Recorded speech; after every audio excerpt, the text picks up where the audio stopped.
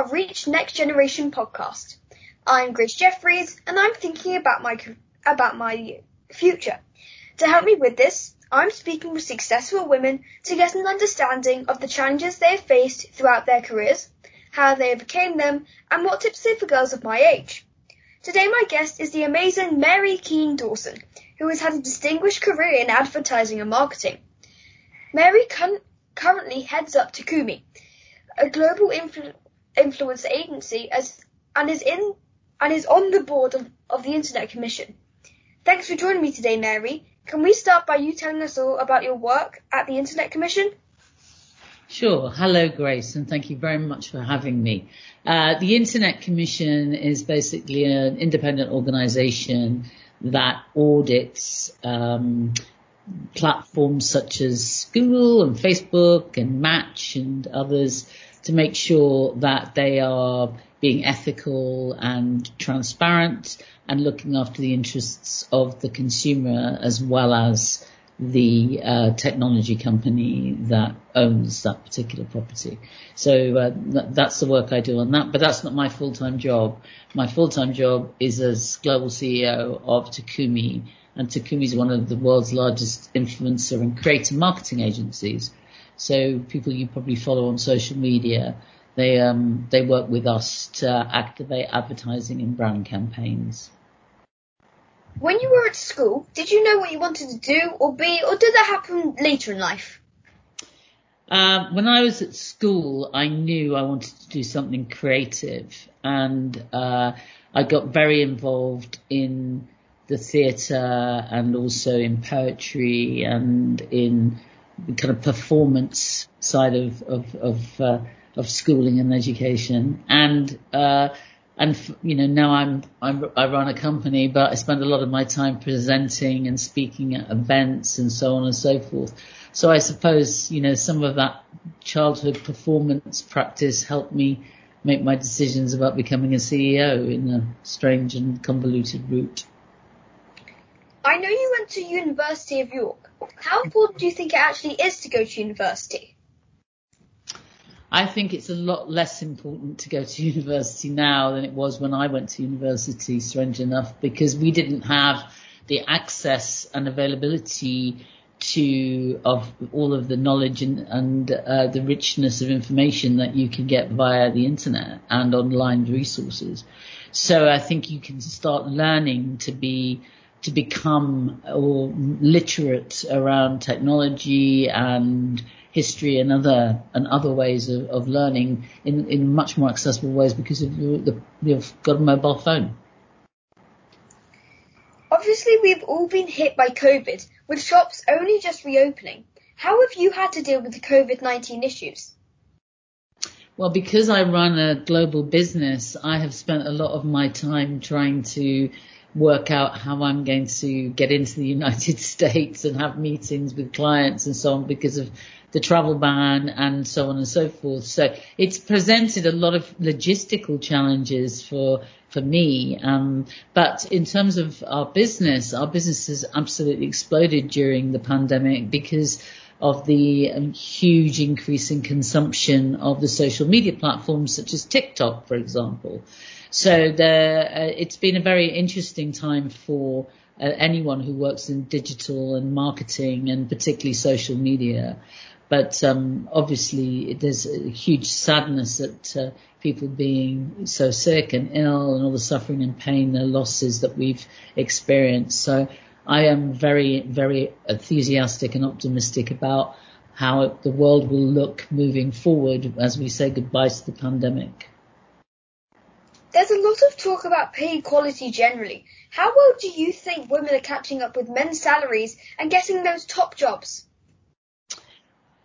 I think that the world has to become a lot more friendly and open to female leadership than it has historically been. But I do see a great change and transformation over the last 35 years since I started in the advertising world and where I am today. As a global CEO of a big business. So I think that the roles are there for women, and I think that female leadership is incredibly powerful. but we still have a long way to go. And I encourage every one of your listeners and the attendees at the Reach conference to realize your potential and don't let anybody ever put you down. Your work at Takumi obviously relies on social media. What advice would you give girls about my age about how to use it and not use it? Well, I think you have to be very kind of like open to the fact that as soon as you put something onto the internet or through your mobile phone, it's shareable. And that is what there is no such thing as guaranteed privacy. So I would encourage you to be very cautious about how you use mobile phones, particularly when it comes to personal information and personal images. People can manipulate images and they can make you look completely differently or put you in a different situation through using AI and other technologies. So I think it's really important to use your phone as a communications tool, but don't use it as a confession box.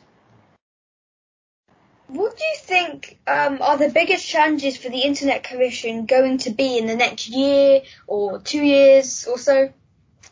Well, there's a new directive which means that identity and the way that you can identify people who are using the internet is going to see some very significant changes over the next couple of years, and that will probably change the way that a lot of us will find using the internet and the experience that we have of using both mobile, the mobile web and also desktop. So I see some significant changes taking place, but I do not see the diminishment of the technology at all. I think that we will see an increasing growth in digital transformation, and that means the communications tools that you guys will be using and inventing and be living with in 5 to 10 years from now could be very, very different to what we're experiencing today with our phones. How do you think the role of an influencer will change in the next decade? I think people will stop using the word influencer. I think that that's the big change. People will just accept that everybody has an opinion and a point of view, and you will start, you'll seek them out because you respect their opinion and their point of view. And that's always been the case. It's just that the means by which we communicated was very, very different. It was either by letter or telephone or, you meet up with people. Now we can talk to many, many people utilizing our digital footprint and our profiles and our personas on social media platforms that we use and utilize, and we can talk to our followers. And I think that we're going to see an increasing growth in how we use those social media platforms as tools in our democracy and in the way that we develop and distribute our wealth and our commercial nous. So that's what I think. Well, obviously there are lots and lots of influencers or people on social media that have huge followings.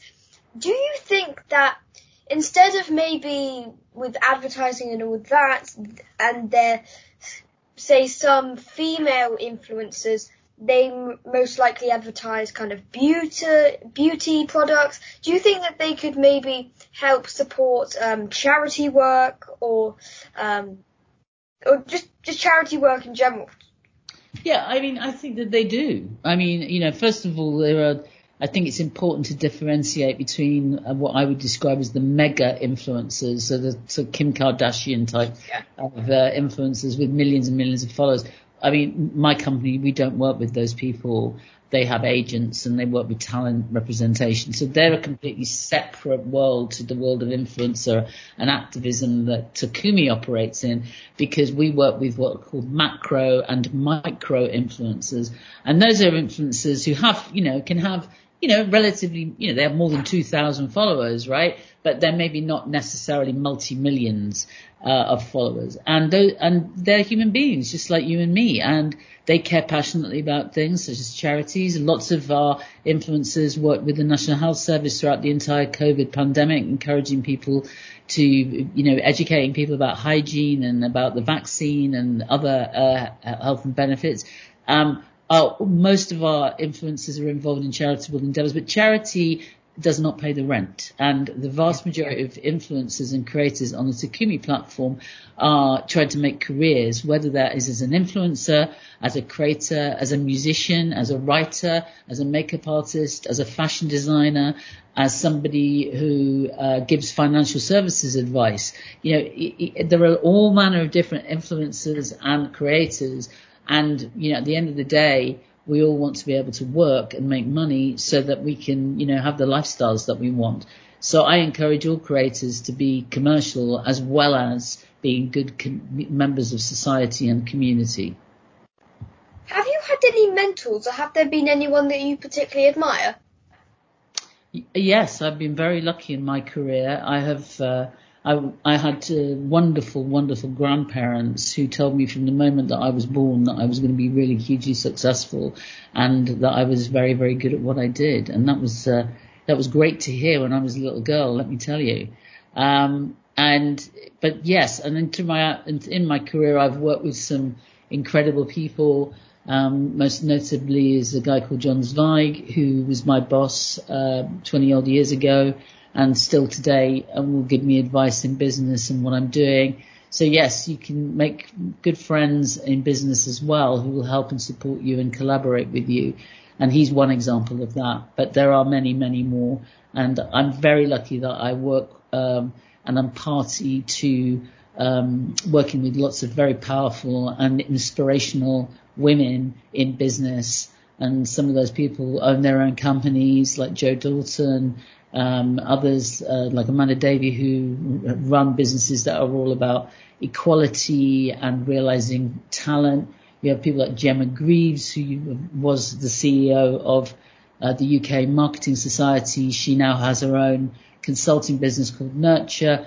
Again, an absolutely incredible, inspirational lady. I could go on and on.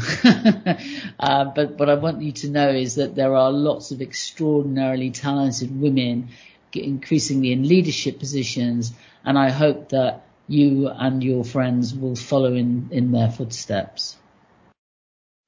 Has there been anything that you've learned in working with previous companies, even when you were first starting, that helps you now at Takumi?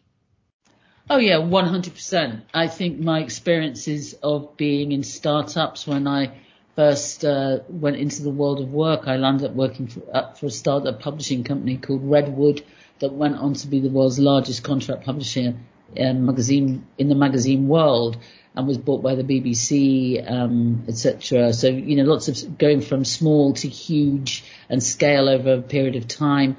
Those experiences are absolutely relevant to me today.